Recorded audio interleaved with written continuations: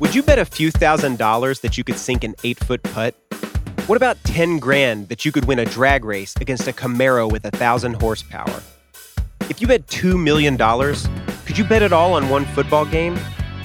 Maybe you wish you could, but you probably wouldn't. Gamblers is about the people who did. From the Ringer Podcast Network, listen to Gamblers Season 2 on Spotify or wherever you get your podcasts. Allstate wants to remind fans that mayhem is everywhere. Like when your fantasy league meets up at your house. Everything's great until the hot plate gets too hot for the tablecloth. Now your kitchen's up in smoke. And if you don't have the right home insurance coverage, the cost to fix this is anything but a fantasy. So switch to Allstate, save money, and get protected from mayhem like this. Not available in every state based on coverage selected, subject to terms, conditions, and availability. Savings vary. This episode is brought to you by Hyundai. Think about all the stuff you can do now on Sundays after the Super Bowl's over. Adventurous activities. You need a Hyundai to get you there. The all-new Hyundai 2024 Santa Fe is equipped for any adventure with features like available H-Track, all-wheel drive. You can take on the dirt trails and kick up some mud. Or available dual wireless charging pads so no one gets stuck in the great outdoors. Learn more about the all-new Hyundai Santa Fe at HyundaiUSA.com.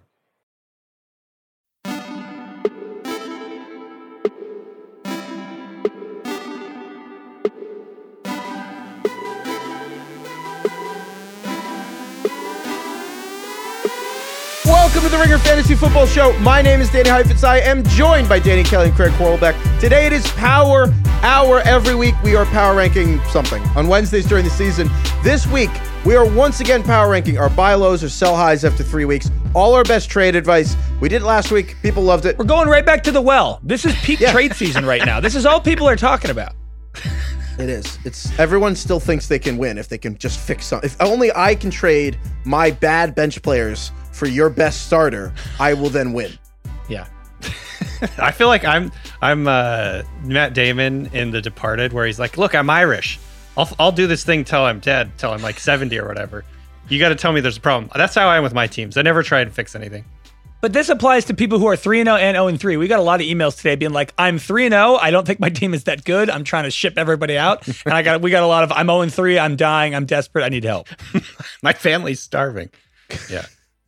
Spend less on candles. Yeah. So obviously buy low players we think will do better going forward. Sell high players we think will do worse. But also it's like about perception. So that's sometimes we're going to argue on this about whether a player will do better or not. Sometimes what we're arguing about is, yeah, sure, the player will get better, but like the person who has Alvin Kamara knows that Alvin Kamara won't just have 6 points a game forever. So right. Can you get a discount, whatever? That's honestly, we probably argue more about whether the discount exists or not. So with that said, we're going to go through, we're going to do it Power Hour style. If you're not familiar with Power Owl, I said Power Owl.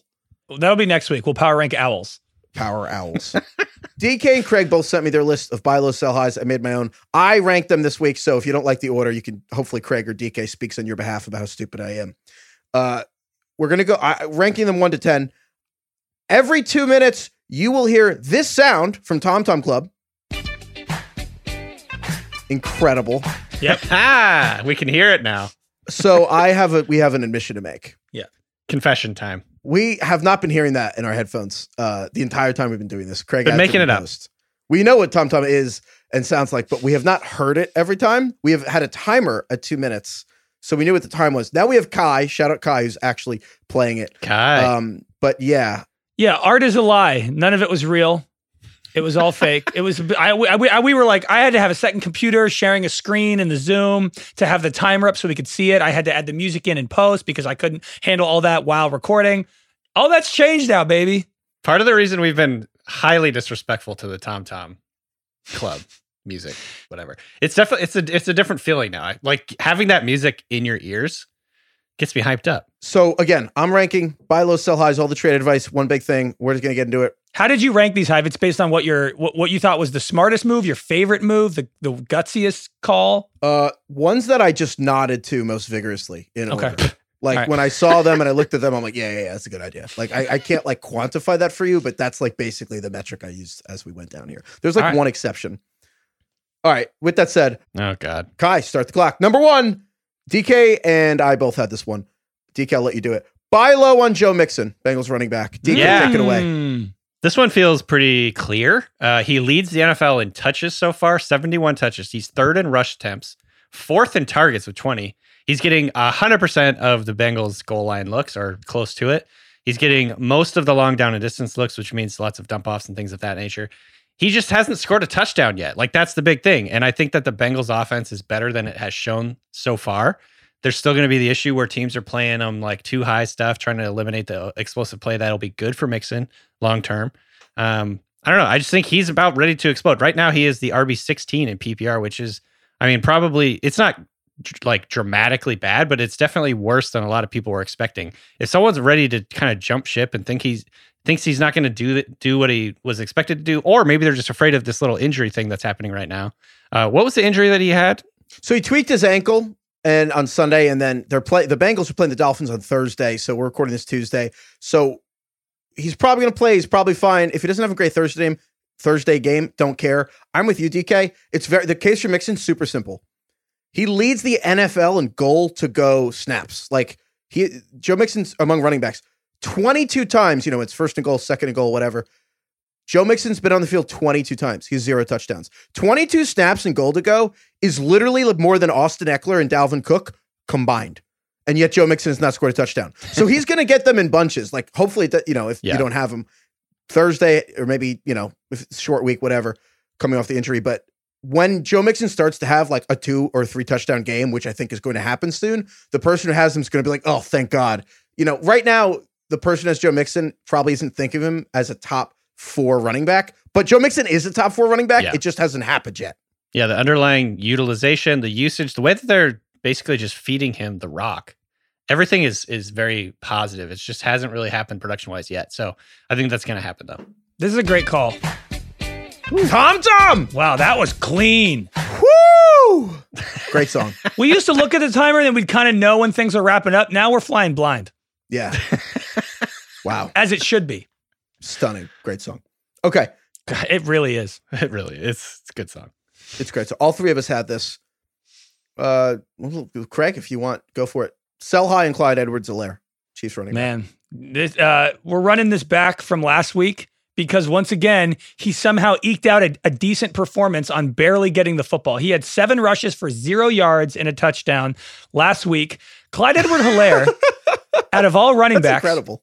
He's 41st in carries. And this is among running backs. He's 62nd in snaps, 33rd in routes, 18th in total yards. And he's 4th in points per game. Yeah. 62nd in snaps, but 4th in points per game is pretty insane. It is wild. He is a castle built out of paper mache. Sell him right now. He plays less snaps than his teammate, Jerick McKinnon. He's the only running back of the top 38 running backs in fantasy who has caught every single one of his targets. He's 12 for 12 on target. So here's the problem. This is obvious, right? This makes a ton of sense. The problem is you go to trade for him and the person's like, oh, okay, let me look at Clyde. And they click, they see 7 carries, 0 yards.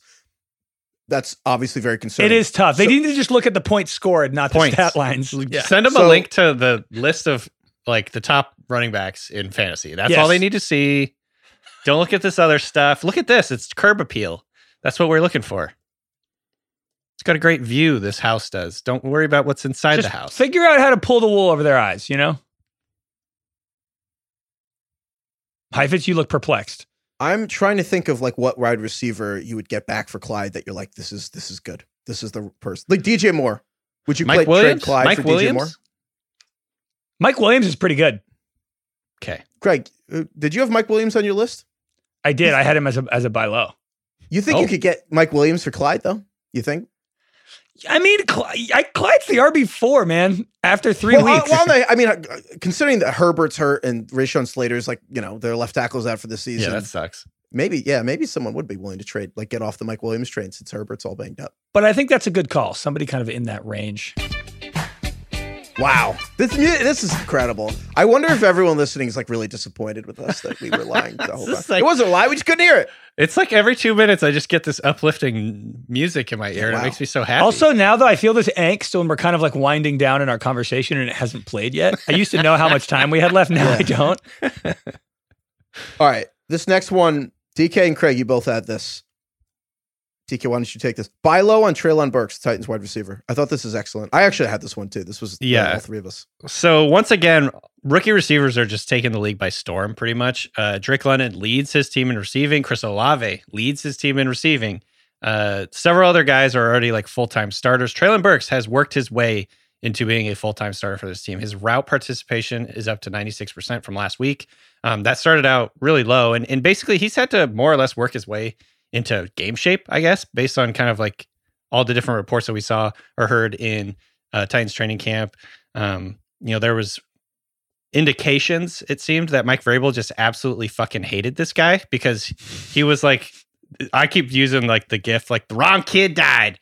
You guys haven't seen the Dewey Cox story, Walk Hard, but basically Dewey kills his brother and then his dad just says the wrong kid died for the rest of the movie. Okay, good. I'm glad you added the context. Super. He cuts him in half. He cuts him in half, and it's a real bad case of being cut in half. And his brother dies, and so basically, I bet it's funnier in the movie. Yeah, I would think so. The way I explained it was maybe not like the best delivery, but AJ Brown, the wrong kid died. AJ Brown was, the apple of Mike Vrabel's eye. Treylon Burks, not so much. Doesn't like him. Doesn't practice enough for Mike Vrabel's, wants and needs. But it seems as though that's in the past because now Treylon Burks is like basically a full-time starter for the team, and the production is going to come. Yards per route run, and targets per route run are both really, really strong for Treylon Burks. Like he's getting targets, he's getting looks. The production is coming. That's the bottom line. Yeah, he ran a route on every single one of Tannehill's passes last week, and like that's all you need to know. He ran almost as many routes last week as he did the first 2 weeks combined. I think that the key here is this. He's, again, 1 catch for 13 yards last week. The person who has Treylon Burks is probably considering like cutting him. Totally. And even if they love him and like would never do that because he's like a good whatever, the person who has him fundamentally has probably lost some faith that he'll contribute. And so this is kind of what we're talking about where I wouldn't give up anything of value, but you could probably give up a bench player. Just get Treylon Burks. Tom, baby. It's a great song. All right, next one. Craig. Yeah. You have sell high on Steelers running back Najee Harris. I do. Sadly, I do. Right now, he's got a great sticker value because of he's put up double-digit points in every game this year, which matters. 9 points is very different than 10 points visually to somebody you're trying to trade with. He's over 10 points every game this year. The differences between last year and this year with Najee are kind of stark. Last year, he played over 80% of snaps. This year, he's only playing 69%. Last year, the backup was Benny Snell, who played less than 10% of snaps. This year, the backup, rookie Jaylen Warren, has played almost 30% of snaps. Looks good, too. Yeah, like Najee's not catching as many passes. He's staying in to block more because Trubisky needs help and doesn't get rid of the ball as quickly as Ben Roethlisberger used to. And, if you really look at Najee Harris's total touches per game, how many targets he's seeing, how many snaps he's playing, he's really no different than like a Josh Jacobs and an A.J. Dillon right now, which is a massive bummer. But it's not going to get any easier. So my recommendation is to try and sell him now. But if you can't, and you can't get good value, it's okay. Hold on, because they're playing the Jets this week. And maybe he can have one more good game. But then after that, I said this on the last pod, but I'm going to read through it again. This is who the Steelers are playing for the next 7 weeks after they play the Jets. The Bills, the Bucks, in order. The Dolphins, the Eagles, the Saints, and then the Bengals. That is the next 7 weeks for the Steelers. It's not going to get any easier if it's Pickett or Trubisky playing quarterback. So if you can get anything good right now, do it, but hold one more week, sell him for a receiver. Mike Williams, I mentioned, Devontae Adams, if you could somehow. Cortland Sutton. You could Sutton. Not get Devontae Adams for Najee Harris right now. Maybe not. I mean, he's had 2 bad weeks in a row, but people like that, maybe get Mike Williams, maybe Deebo Samuel's kind of the same thing. He's putting up like 10 points a game. If you could swap those, something like that. Heifetz, do you not see wild trades in your leagues? Like, I feel like I see plenty of weird trades that I'm like, what? Like, in plenty of my leagues, I think you got to shoot your shot. You got to at least try. Yeah, you do have to try. And like, that is, they always ask. I think that. I have a hypothetical real quick. Okay. I was asked this on the Fantasy Pros pod today. Would you rather have James Robinson or Najee the rest of the year? Tom just saves us from having to answer the question. I mean, Saved by the bell. I would, man, it's a bummer. This is Isn't actually it close. Isn't it kind of close? The crazy thing is you have to think about it, which is because the problem is Jacksonville's like objectively a better offense, and they're going to be in a much better game script most of the time. That's like the big surprise this year is that they might actually be leading for a lot of games. I think that James Robinson while I like him a lot, probably like the last couple weeks have probably been about as good as he'll do this season. But it does feel like Mike Tomlin might be stubborn enough to just not play Kenny Pickett, right? And that they just stick with Trubisky. And as long as they play with Trubisky, it's kind of like really tough to see Najee doing well. Realistic, man, you probably have to take Najee. I kind of feel like Travis Etienne will play more as the season goes on. But yeah, it's crazy. You have to. I don't know. That. It's tough. Yeah. All right. Next one here. You two both have this. I put this fifth. If I'm being honest, I already regret putting it fifth, and I kind of need you two to convince me that it should be fifth. Like, you don't agree with it? I know No, what you're going don't. to. I know what you're going to say. It's you two both have Buy Low and Kadarius Toney. Yeah, baby. I mean, It's finally come. It's It's not happening. going to cost you here's the key thing. It won't cost you that much. I think that's true. They're probably debating cutting him, which is the only reason I put it fifth, which was I think that this is with the caveat that like someone that you might cut could just get you Kadarius Toney. Other than that, no. Well, here was my reasoning is basically the Giants are going to have no fucking choice but to play this guy. Yes. Because all their other receivers are getting hurt or whatever, not very good. Like right now, their leading receivers, I guess, are David Sills the fifth. Who is And- fantastic, by the way. I'll have you know. I don't know if I'd go that far. Did you see him fall down and get and have the game end basically on a pick? Yeah, he was I did. responsible He was for that just trying to run a interception. slant route. And He has fell been down. excellent. Do not dare. What's going He's on been with you and wonderful Sills? otherwise. He's Do you great. know him? Giants fans love Sills. He's just like running a bunch of routes, not doing anything with them. It's just like empty calories. You have Richie James and David Sills the fifth, and Sterling Shepard just tore his ACL on one of the most bizarre non-contact. was- throws I've I've never ever seen anything in sports like Sterling He's Shepard just tearing his jogging. ACL. He didn't even Jogging? change directions. Wasn't sprinting. He was jogging. He was slowing And- down. Slowing down, and exactly what you said, DK. Usually ACL, a lot of times the non-contacts are based on an unexpected forcing of a change of direction. Like you're trying to go somewhere, and then a player comes, and then you have to change direction suddenly, and that's what happened. Literally nobody there. I've never seen anything like that. And then Kenny Galladay is in the doghouse, dropped a crucial pass this week. Oh my! Kenny Galladay out here literally saying, "I can't believe I'm not playing. I need to be the starter." Gets the biggest pass at the biggest moment of the game, just goes through his hands. I kind of honestly I'm like starting to feel bad for Galladay. I know how much money he's making. I get it. It still sucks though. It's like, man, what happened? He was so good for a couple of years with the Lions. But- I see your point though, where Tony is going to have to play because Sterling mean- Shepard going down, he now has to step up. Sterling Shepard was 13th in the NFL in target share, aka the percentage of a quarterback's passes that go to a certain player. 13th. He was seeing 29% of Daniel Jones's targets. Like there is a lot of passes to go around. And Tony and Wandale, Dayball said that they're getting closer to game action. So if one or either of them can play, like I think you're don't know. right. Yeah, I said this on a different pod too, but it's like try not to lose sight of the big picture, the long term. During a season, every week can seem like monumental. Like, oh my God, this, that, or the other thing happened. We have to change our complete outlooks for what's going to happen the rest of the season. It's like keep the long view. Remember that a lot of times, not every time, but a lot of time, talent wins out. Tony is very clearly very talented. I will If he wait. could just get back I on will the wait field. He just 15 already weeks. has a hamstring injury is the problem. I will hold on to I know. Kadarius Toney every single game of this season. I don't care. I'm never dropping him. Diamond I- hands. Yeah. Just give up don't give up that much for him. He's already hurt. Okay. Next one, Craig and I both had this. Craig, you can say your piece or whatever. It's Buy Low and Tom Brady. He's the quarterback 28 right that's now. easy. He's the 28th highest scoring quarterback in fantasy. I mean, this is like half wishful thinking as somebody who drafted him for the first time ever this year, and half common sense. Like the Bucs, first of all, they've played 3 top 10 defenses to start the year. They've had maybe the worst receiving core of Brady's career in the last week.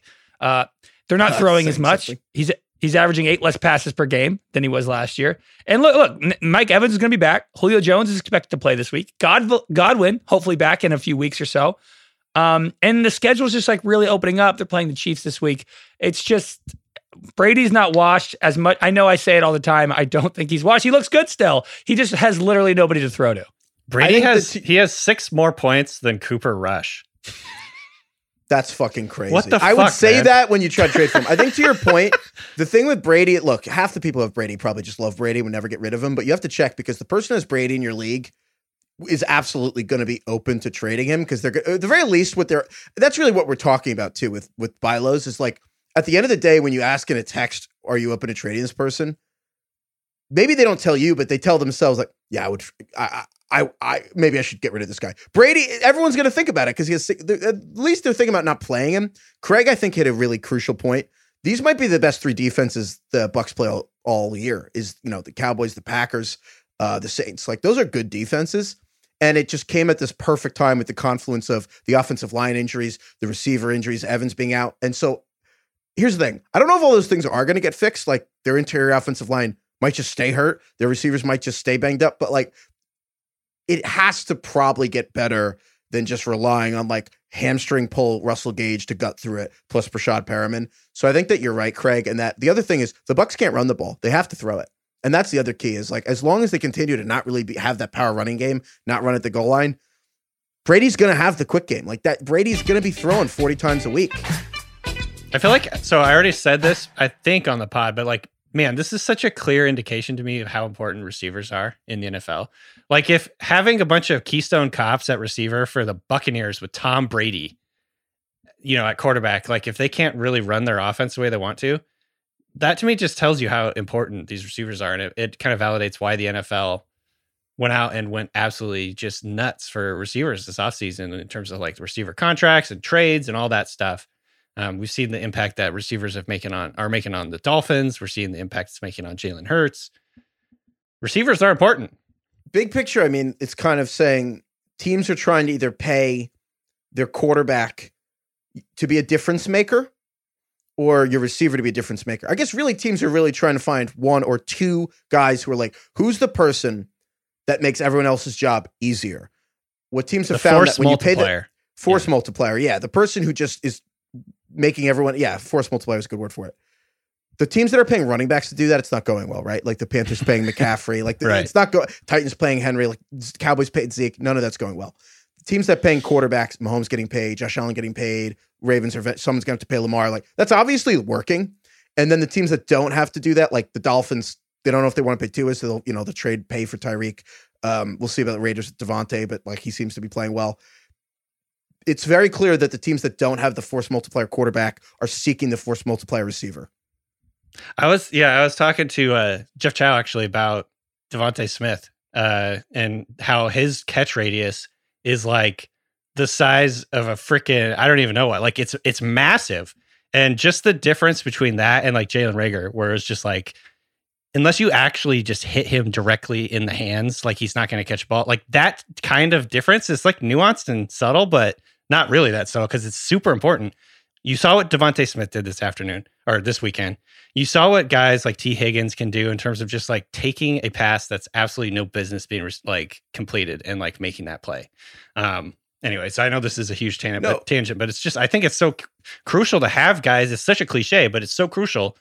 Have a guy who will make a play. Stop. Scotty Miller is not that guy. I think about that with, like, speaking of Jalen Hurts, I think about Carson Wentz too. I don't think Carson Wentz is good by any means. I don't think the Washington offense is good, but even Wentz, obviously, mildly more success with Washington thus far than he had in Indianapolis passing wise. And you think about the difference of him having like, the Dotson, the go up and get it guy, I guess a little bit like Pittman to a degree, but then Curtis Samuel, who's like a guy you can get the ball quickly in space, the receiver you can manufacture touches for near the line of scrimmage, which is what in Indianapolis, oh my God, Ohio State, I'm forgetting his name because he's so irrelevant all the time. The Paris Ohio Campbell? State Colts. Paris Campbell, who was Just supposed to be like Curtis Samuel, but he's terrible.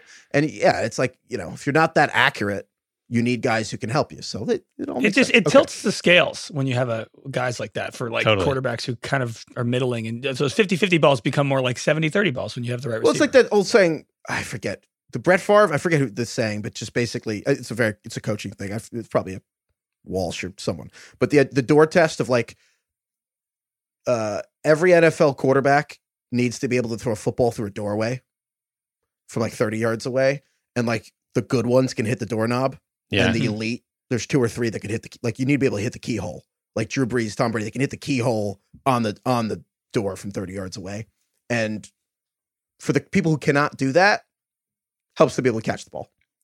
All right. Next one here, call my own number.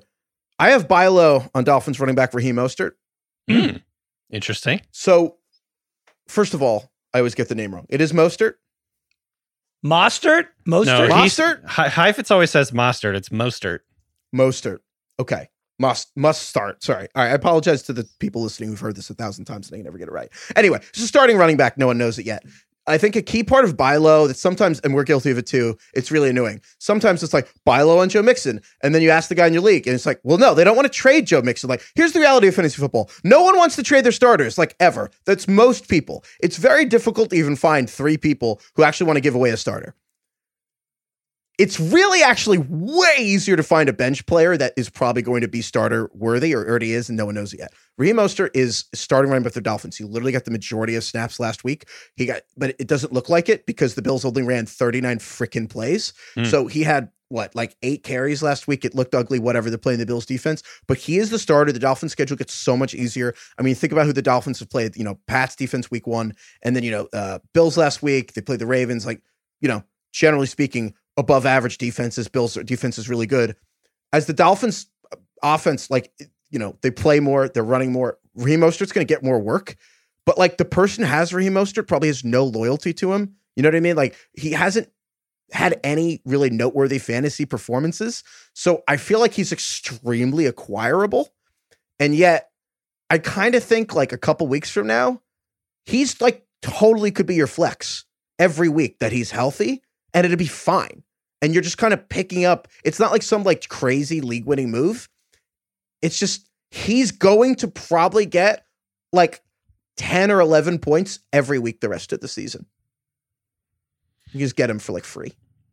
Yeah. I like that. It's tough because, it's such a rotation with Chase Edmonds. I'm looking at some of the like underlying usage numbers and it's like, Edmonds is getting all the passing stuff and he's also getting more of the goal to go stuff. So I don't know. Like it's this one's tough to me because I think that Mostert has a pretty low floor, but he's also like potentially a high ceiling in terms of like being a part of this offense. He's really fucking explosive. Like he's one of the most explosive running backs in the NFL if he gets a little bit of space.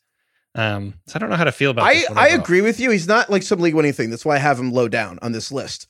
This is not like, oh my God, I'll just put him as my like top 2. If he's your second running back, that's bad. What I'm saying is if you have injuries, if you have DeAndre Swift, who's probably not going to play the next 2 weeks plus, a bye after that, or if you have, Kamara and you're worried about his ribs, like if injuries at the running back position, if you had Elijah Mitchell and you kind of just need a stopgap, you need to fill a spot.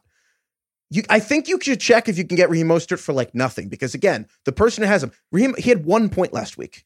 Yeah. He had under 4 points in week 1. My point is, I actually think that the person who has him would give him away as a throw-in in a different deal. Like he does not have value to the person who has him. He's a great throw-in. Yeah, he's a great throw-in. It's one of those trades where like if you tried to just trade for him, specifically, they'd be like, wait, why do you want him? Maybe I like him now. What don't I know? Yeah. Yeah, Tom Sawyer. It's the same thing with a lot of these guys. You know what? I'll just do another one I'm doing back-to-back. I'm just going to back-to-back. All right. Similar vibes on Brandon Cooks for the Texans. And I think of these the same way, which is Brandon Cooks. We haven't talked about him once this year. Borderline starting for people. And again, it's infinitely easier to trade for someone on someone's bench. That's been fine. Brandon Cooks is 64th in fantasy points among wide receivers, but he's 14th in targets. So he's literally 50 spots higher in targets than fantasy points. I just think they're going to meet in the middle somewhere. Like he'll go up. Texans offense has been awful.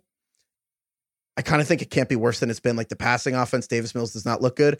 I'm not saying it's going to be sexy. I'm saying it's the rare instance where the person who has Brandon Cooks probably doesn't care that much. We talk about like the stars, no one wants to get rid of their stars. The IKEA effect where it's like if you have a player, like people love their IKEA furniture because they made it. You find some sleeper and they have one good week. You feel smart and justified. Like I got to hold on to this guy forever. The way Craig like had Kadarius Toney 1 week last year and we'll never let him go. Like no one has that with Brandon Cooks. No one's attached.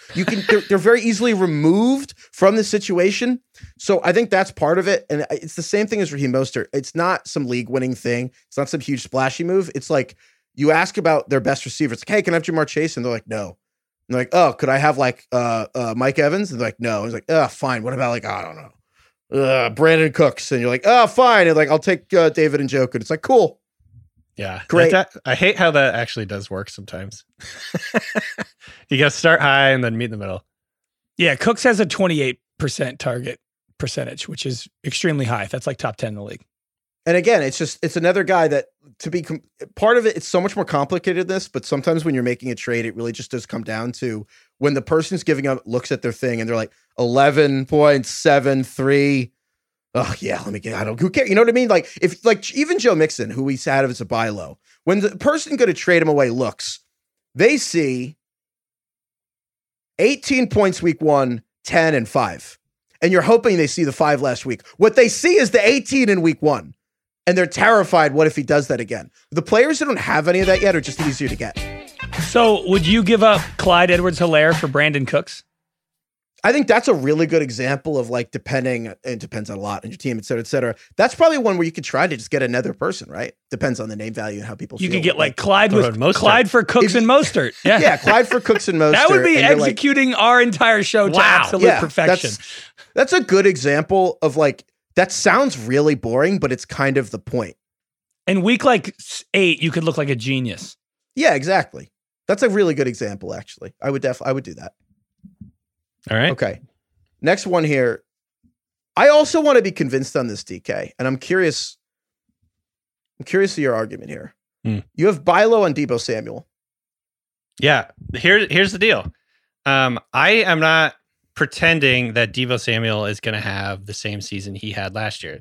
I think that's kind of out of the picture. He was always going to regress. Like he was just way too efficient. It was a massive, massive outlier. I think he's a really good player, but to expect him to have he averaged 10 yards after the catch last year. Like he scored 8 rushing touchdowns, on whatever it was, how many amount of carries. It wasn't enough. He had 59 rushes and he scored 8 touchdowns.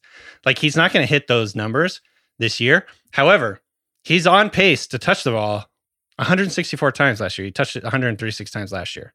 He's going to out-touch himself. That sounds weird. He's going to have more touches this year. That came out weird. He's going to just touch the hell out of himself. He's on pace for more touches this year. I will never think about us using the term touches ever again. God, I just derailed this. I was really on a roll there, I think. No, the bottom line is his target rate is higher this year than it was last year. He's going to have more touches this year than last year. It's about volume. And with the 49ers having a more injury situation, more injury issues at running back, like they're going to use him as a running back. He's going to get like red zone stuff, I think. And so like, I don't know. I still think he has way more value than he's shown after 3 weeks. He's the wide receiver 31 after 3 weeks. So I don't disagree with like anything you said. I just don't think that he's a buy low. Like I don't think anyone who has Deebo Samuel is like disappointed enough to trade him at you'd have to give up something spectacular. Like Deebo's the kind of guy that you're like, oh, he hasn't been excellent. I'll pluck him from their starting lineup. And you text someone and they're like, you want Deebo and you don't want to give me like a starting like a running back or something. Like I don't think anyone's like upset with Deebo this far. I feel like every one of these is like you're trying to psychoanalyze everybody in the world. Like you only need one person who's sick of Deebo and thinks he's not very good anymore.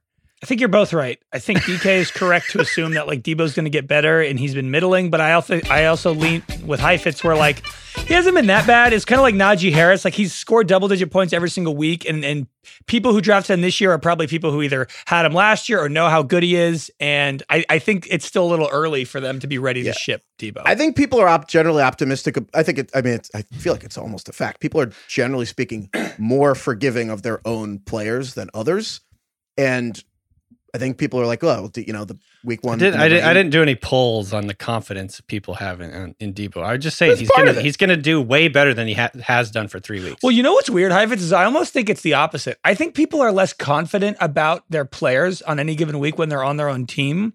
But then when the prospect of giving them up comes up, they are completely closed off to it. Like I have no faith in my players when they're on my team, but the second somebody wants them, I no longer want to get rid of them. Exactly. Yeah. Exactly. Last one here. Speaking of which, DK, you have sell high on Cordell Patterson.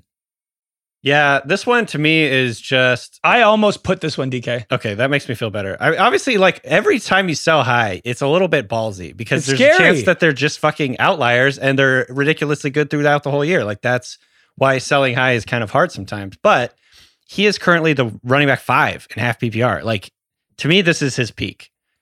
This is a team that's probably going to be playing from behind the majority of the time this season. In trailing scripts, he's not going to get quite as many carries. Atlanta has the 3rd hardest strength of schedule going forward for running backs, according to Fantasy Pros. I saw this today. And then the other thing is like Patterson's just not catching passes in this offense. Like, again, this is a what are you doing, Arthur Smith type of question. Like, why are you turning him into a pure running back? The value he brings is because he's so good at pass catching. Like, God, it annoys the shit out of me. So basically, yeah, that's my idea. Is he's surviving on volume. He has 49 rushes this year, which is top 10 in the NFL.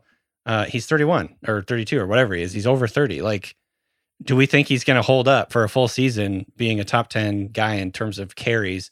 And also, is he going to continue to get that many carries? Because I think they're going to be playing from behind more than you think. The reason why I like this is because he's the running back 5 right now, and DK was like, this is his peak. And I think people would look back at last year and be like, well, he was the running back 9 last year. Like, he's just doing it again. But he wasn't really. He just played every game last year, which is rare for a running back. In points per game, he was actually the 19th best running back last year. He only averaged 13 points a game. And the biggest difference is he caught 52 balls last year. And that type of like production is not happening this year. So my fear is 4 catches in 3 games. Right. So it's like if this also Damian Williams, their running back is going to be coming back. They have that rookie Tyler Algier. Like, I just think that there's a high likelihood that he's not going to be just seeing the volume he's seeing and the game script he's seeing right now. So who would you give him up for? Like Cordell Patterson or like Amari Cooper? That's a good question. Man, I don't know that. Like, I'm just looking at other running backs. Like, say Christian I would trade Kirk. it like Jamal Williams, maybe, or I would give him up for like a Christian Kareem Kirk. Hunt. Christian Kirk is a good one. It's good to switch positions when doing this. Yeah. Yes, Juju. I don't know. that's close. But like I thought what you said earlier, like Amari Cooper kind of makes sense. DK Metcalf. What about like a Marquise Brown or something like that? Is that too rich? I don't know. Hard to get someone to deal Marquise Brown after he had 14 catches for 140 Sure. yards. I don't think anyone's trading Marquise Brown after Once that. again, psychoanalyzing the entire world. I'm just being honest. Like I'm not psychoanalyzing. It's like generally speak. No, I know. I know you are making correct. Like your points are valid. I'm just saying, like, people make weird decisions, dude, in fantasy. I see weird trades all the time. Like, could you trade Cordell Patterson for Michael Pittman? I feel like absolutely not. You don't think people should do that? try? You can try anything. Sure. I mean, Heifetz, someone might be trying to sell high on Marquise Brown because he just had 17 targets. Well, I'm surprised you're gung ho that they could trade him for this random person out here who's in our example would trade Cordell Patterson for Christian Kirk. You think Christian Kirk is more likely to be shipped than Michael Pittman? Well, I mean, probably. I mean, depending where. Someone could have drafted Christian Kirk like 80th overall. Someone drafted Michael Pittman like 30th overall. Like, generally speaking, yeah, are you gonna anchoring. cut bait on someone who you took 30th overall. Yeah, but you want to talk about anchoring? Christian Kirk's the 7th receiver in fantasy right now. I don't know if I know. And Patterson's 5th. It's like the same thing. They were going similar places in the draft. I guess And they have similar amount of points. I don't think we need to like. My feeling is we don't need to like figure out if something is realistic. These things are all like everyone makes weird trades in fantasy football. You don't think we should go for it? Hypothetically argue every single possibility in a trade? Just straw man everything. Just like do the Doctor Strange thing. It's like there's 1 billion possibilities in the world. Yeah. I don't know. Shouldn't straw man everything. I just think when you ask about a player, hey, can I trade for this guy that just had 20 points? It's like the worst time to do it. Isn't that literally Christian Kirk? It's also like maybe someone's trying to sell high. Like maybe they're doing the opposite of what you're doing. Maybe they're playing checkers and you're playing chess. Maybe we're playing checkers. And dude, there's a big thing happening in chess right now. Oh my God. Yeah. Cheating. With this guy. All right. Wait. Okay. I don't know enough about chess to sound even remotely like informed on this. All I know is it was interesting. I was reading about it yesterday. The big grandmaster guy. Wait, can we do the ad and come back to this? Because this is funny. All right. Sure. Tackle millions in prizes all football season long in FanDuel Fantasy Contest. If you're new to fantasy, there's no better time to get in on the action because right now, new customers get a free single game entry when you sign up for FanDuel. Single game contests are a great way to get in on the action for the week's biggest matchups with huge cash prizes up for grabs. Just draft your 5-player lineup and put your best player in the MVP position where fantasy points are multiplied by 1.5. You could do Deebo Samuel. Monday Night Football, baby. Plus, on FanDuel, you can also play full slate contests featuring multiple games, season-long best ball contests, and so much more. And when you win, you'll get paid fast. So kick off football season with a free single-game entry. Just download the FanDuel Fantasy app and start making every moment more. Age and location restrictions apply. Bonus issued as non-withdrawable site credit that expires after 30 days.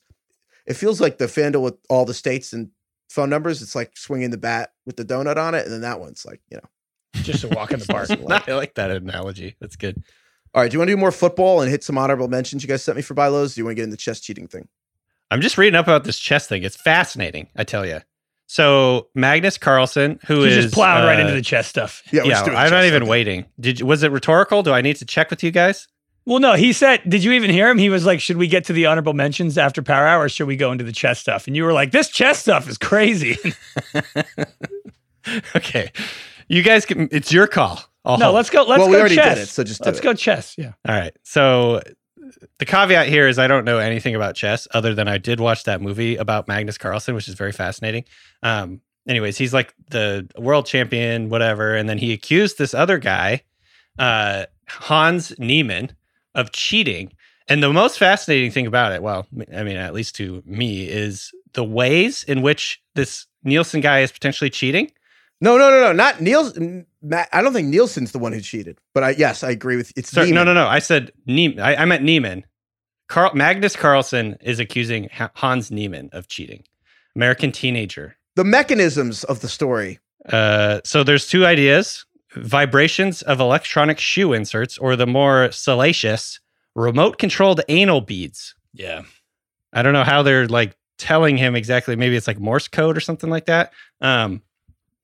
Anyway, it's very fascinating because apparently several like very high-level chess people have accused this guy Niemann of cheating because he's admitted to cheating in the past a couple different times, and so they're like, Tiger doesn't change his spots kind of deal. And he basically hasn't had like I'm saying this in the Atlantic. His lackluster chess analysis and post-game interviews, and people are like, this guy doesn't know what he's fucking talking about, basically. This guy doesn't know ball. I think it's very fascinating. Watch the tape. Can I admit something to you guys? Yeah. This is how I win all the trivia. Anal Remote beads. control butt plug. I can see it.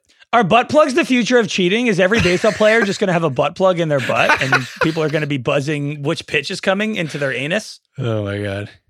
Also, this guy Niemann has admitted to cheating when he was 12. He's only 19, by the way, this dude, Hans Niemann. Is he real? Oh, because I saw that he admitted to cheating when he was also 16. And I'm like, this forever ago. He's It's like, 19? yeah, he's 19. So it's like, that's alarming. He admitted to cheating at the ages of 12 and 16 in an interview. Is it cheating if you have the butt plug in?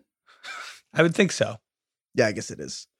It's not you're not trying if you're not cheating, right? I don't know. I think this is just a funny, fascinating story, but it's also like interesting from a point of view that you can like use computers to like model out potential strategies for chess. I don't know. That's the interesting part. It's not that we've reached the point of human history where we have remote control butt plugs in the first place. I think it's anal beads, not butt plugs. I mean, there's a nuanced difference there. Beads? Beads, not plugs. I feel like Steve Carell in the 40-year-old version. It's like a bag of sand. Have you ever grabbed? I know what these things Have are. you ever Yeah. grabbed a boob? It's like a bag of sand. Yeah, I totally know what the difference is. Yeah. I'm totally aware of what that is. Do you think when this Niemann guy was talking to his, cheating consultant, he was like, so there's two options here. We could do the shoe thing, but they might catch you. There's a metal detector, like who knows? Are they doing cavity searches at these chess tournaments? Option They two need is to start. you could shove an anal bead up your ass and that might work. Do you think he's like, God damn it? I didn't sign That's up the for only this. other option? There's two options. Those are the only two. He's like a drug mule. Oh my God. Did you want to do a few? Yeah, there's a fantasy punishment in here somewhere.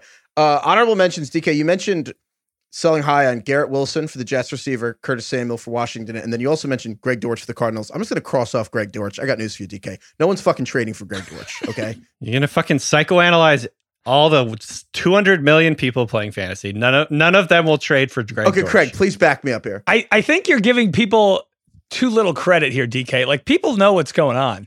Do they? If you Do are they, the Craig? person sending out trade requests, so like, hey, you want Greg Dortch? Dorched. Maybe they heard me say Dorched. Yeah, maybe. It's a pretty cool name. But Curtis Samuel and Garrett Wilson are more interesting. Garrett Yeah, Wilson's sell the highs. ballsy one. I don't know if I really. But like, who would you trade? That's what I was wondering was, okay, it's cool. Sell high for Garrett Wilson. What does that mean though? Like, who are you trying to get for Garrett Wilson that you're like, I've earned a profit? I don't know. It just depends because now I'm so worried about how people won't do anything because they're too smart, and I'm not going to send out any offers. It's Greg Dortch, man. Am I really being like unreasonable here, Greg? No one has heard of Greg Dortch, man. Dorched. I would agree with Heifetz. It's like a restaurant that you look up and it has no Google reviews, nothing on Yelp, and it's like, I'm going to take this? Like, you could trade Greg Dortch for like... Trade him for anything because he's going to get benched. Yeah. What if I you don't wanna think get someone like with like fucking Evan Ingram or something. Yeah. Okay. Sure. I guess you could get Evan Ingram for Greg Dortch. Like, I concede there. anger. Yeah. Stop the person that we psychoanalyzing everyone that plays fantasy. It's called context. That's all. No. Maybe like, could you trade Greg Dortch for like Michael Carter? Yeah. Maybe. Something like that. Something like that. Yeah. If you need like a third or fourth running back on your team, maybe. There you go. I like it. If anyone is able to trade away Greg Dortch, please email us at ringerfantasyfootball@gmail.com. Also, I feel like people with Greg Dortch aren't trading him because they like added him week 1 and he's been great for them. And they're like, why the fuck? Well, I'm just going to ride this ride until it falls off the tracks. Psychoanalyzing him. Yeah. All right.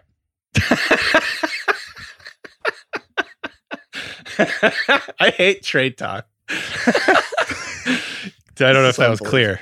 I don't know if that's been clear this entire Thanks, show. I DK. hate talking about theoretical trades. Well, thank God the segment's over. My God. Curtis Seriously. Samuel, I think, is a good one because I'm still convinced he's fool's gold and a bag of bones ready to break down. So I actually like trying to ship. Just a Because bag I of think bones. Dotson and I think McLaurin are better players and more reliable players. So, and I don't, three receivers aren't going to last in Washington, and I would pick Curtis Samuel as the one to drop off. There we go. I will say that those three guys are the ones who play. If you could get anything for Curtis Samuel, sure. Maybe. Honestly, you could get for Curtis Samuel, I bet. Greg Dortch. Oh, easy. That could would probably be get a terrible Greg trade Dortch. for you. Yeah. Don't trade What about for this? Greg If you have Dortch. Curtis Samuel, maybe trade him for like, let me know what you think, Breece Hall. There we go. Not bad. You think Breece you Hall's could do kind of that? he's on the up and Yeah, up. that makes more sense to me because we're going to straw him. We just straw him in everyone until it works. Yeah. All right. By the way, and I want to say this as a caveat, don't trade any of your good players for shitty players and then get mad at us when you did that. Trade these guys for very good players. Players that you trade. think and know are good based on listening to us, based on your gut, Yeah. based on statistical research, Don't just be like, this guy's playing like shit. That means he's going to get better. I'm going to trade for him. That's not the case. All right. So I won't trade for DJ Moore. Good to know. Allstate wants to remind fans that mayhem is everywhere. Like when your fantasy league meets up at your house. Everything's great until the hot plate gets too hot for the tablecloth. Now your kitchen's up in smoke. And if you don't have the right home insurance coverage, the cost to fix this is anything but a fantasy. So switch to Allstate, save money, and get protected from mayhem like this.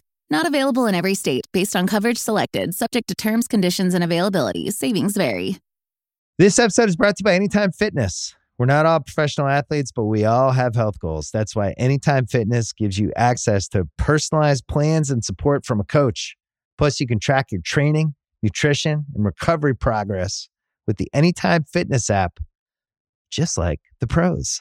With 24/7 access to more than 5,000 gyms worldwide, get more from your gym membership. Visit anytimefitness.com to try it for free today. Terms, conditions, restrictions all apply.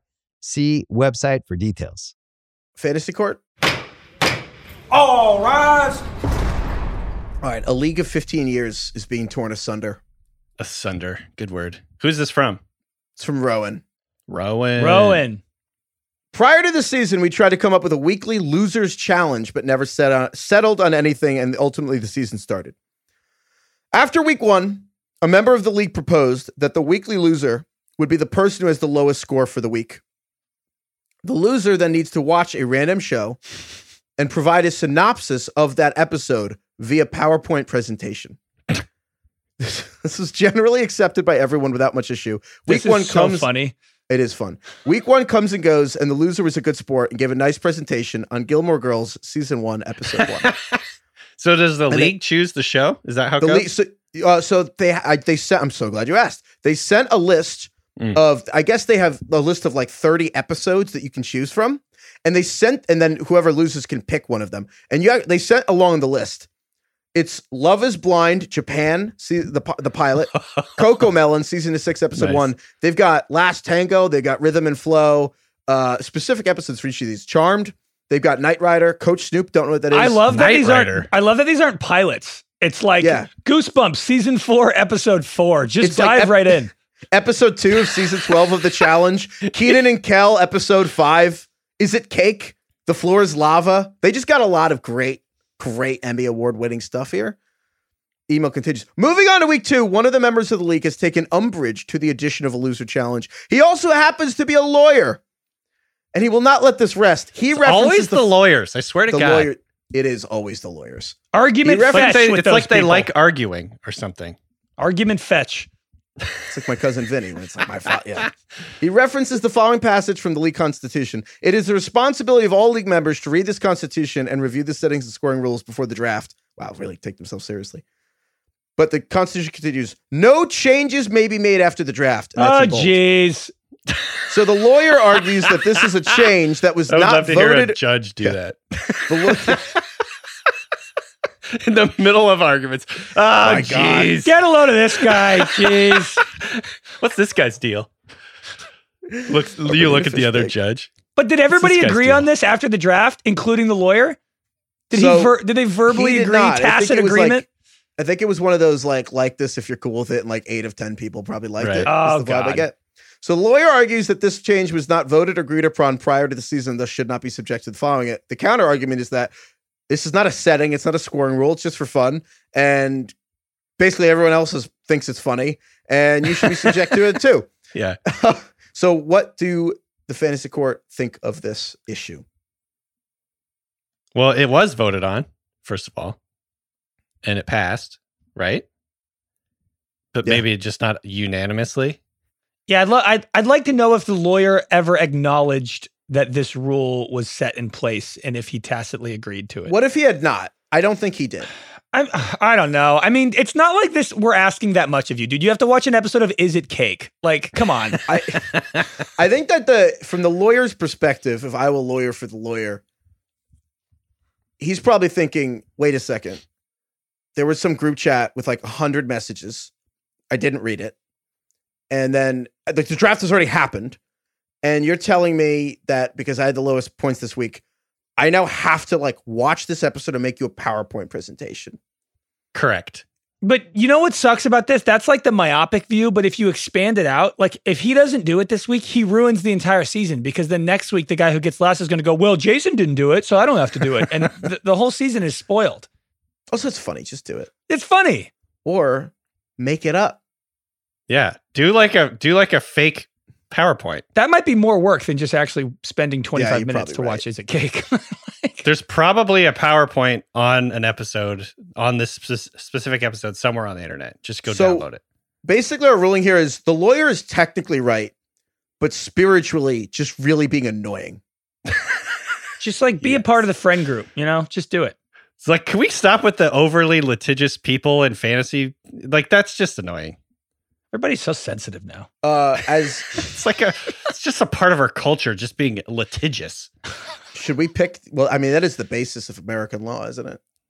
Well, just knock it off. Like this, we're trying to get out of this. Isn't the legal system? It's fantasy football. It's not. We're not the Justice Department. The noted perfect Justice Department of America. If you guys had this happen to you, what episode would you pick? I think probably Love is Blind, Japan. Wait, which one would you watch? Yeah, if you had a pick of this episode list that they sent, Is there the one? What's the one with nudity? I'd do that one. that it's not on the. I think that's Is It Cake? Oh God! What I thought Love is Blind is about like. It's not. There's no nudity in Love Is Blind. Oh damn it! What's the one with nudity?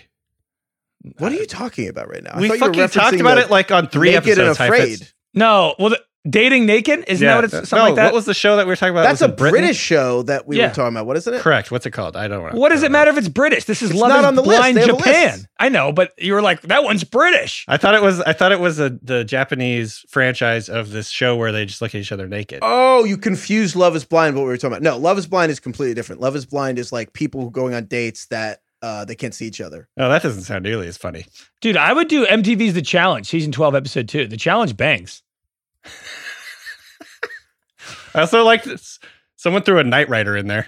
Yeah. No, might I do think I know what Nightmare. it is. Well, Keenan and Kel is just incredible. Like the Who Loves Orange Soda. I mean, oh my God. They should make the guy who gets last this season have to watch like a full show. Like the guy who gets last has to watch all of Criminal Minds. All of The Wire, Craig. You have to binge watch The Wire for the next 80 hours. Oh, this is a nice pivot into a bunch of these emails we got about film nerds getting mad. We got a lot of emails because I referred to the Jaws shot or the dolly zoom as the Jaws shot, and that it's from Jaws.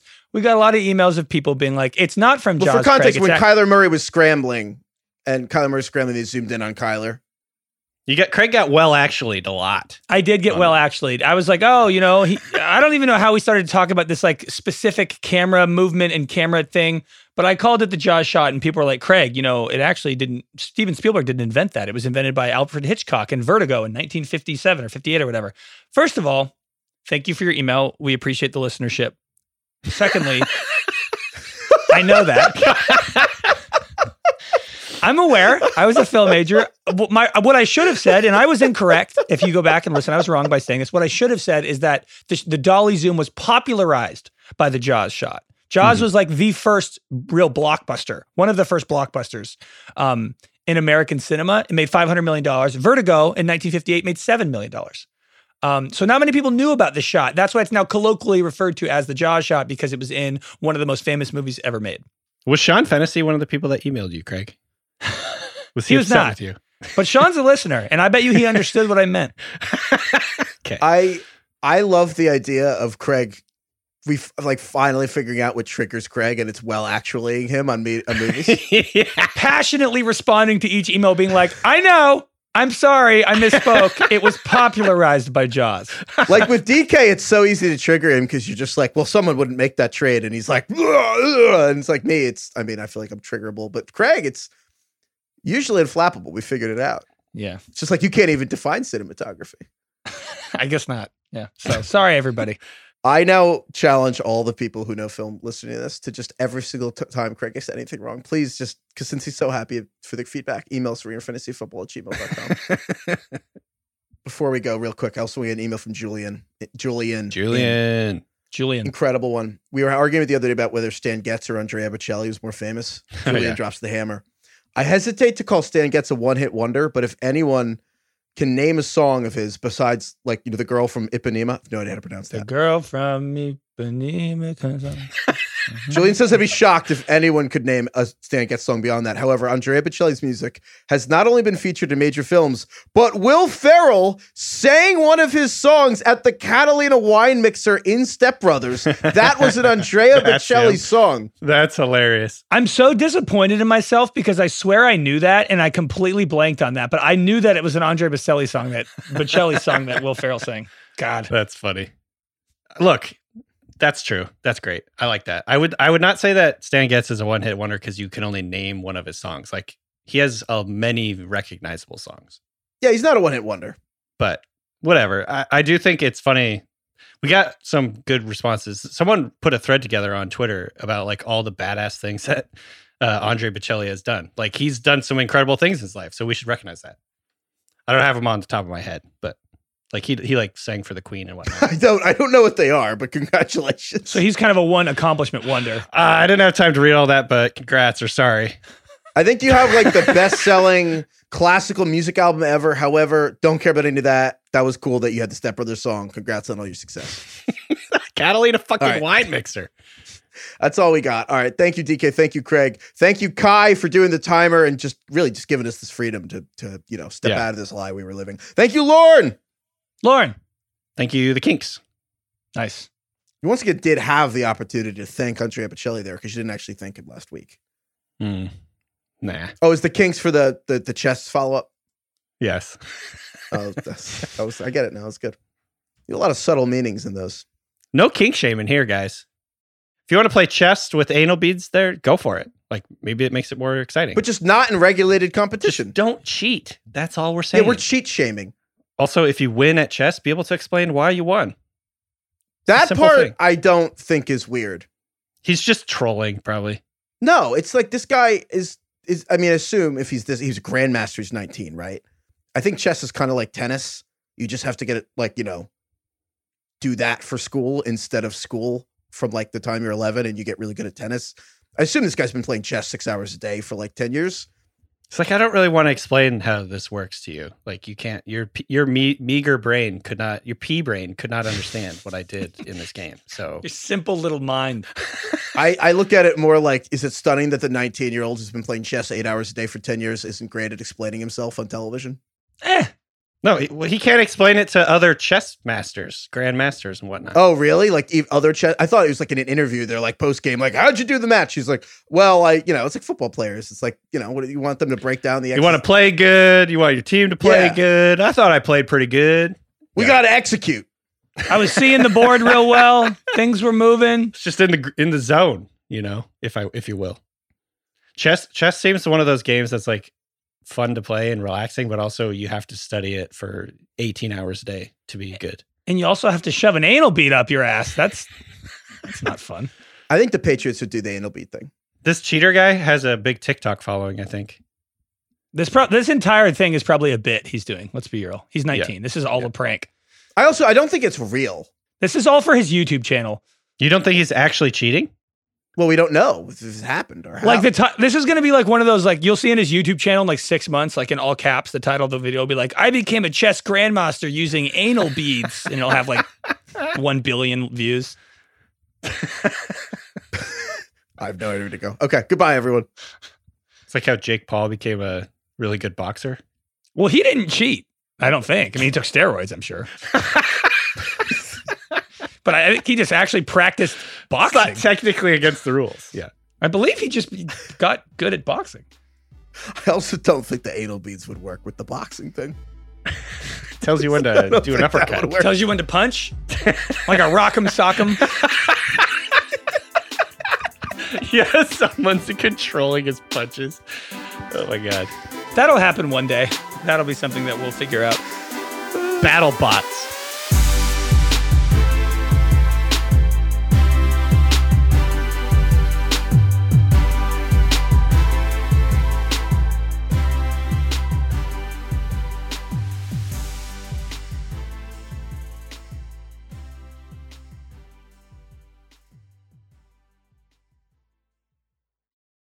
This episode is brought to you by 20th Century Studios' Kingdom of the Planet of the Apes. As a ruthless king builds his empire at the expense of the remaining human race, a young ape will fight for the future of apes and humans alike.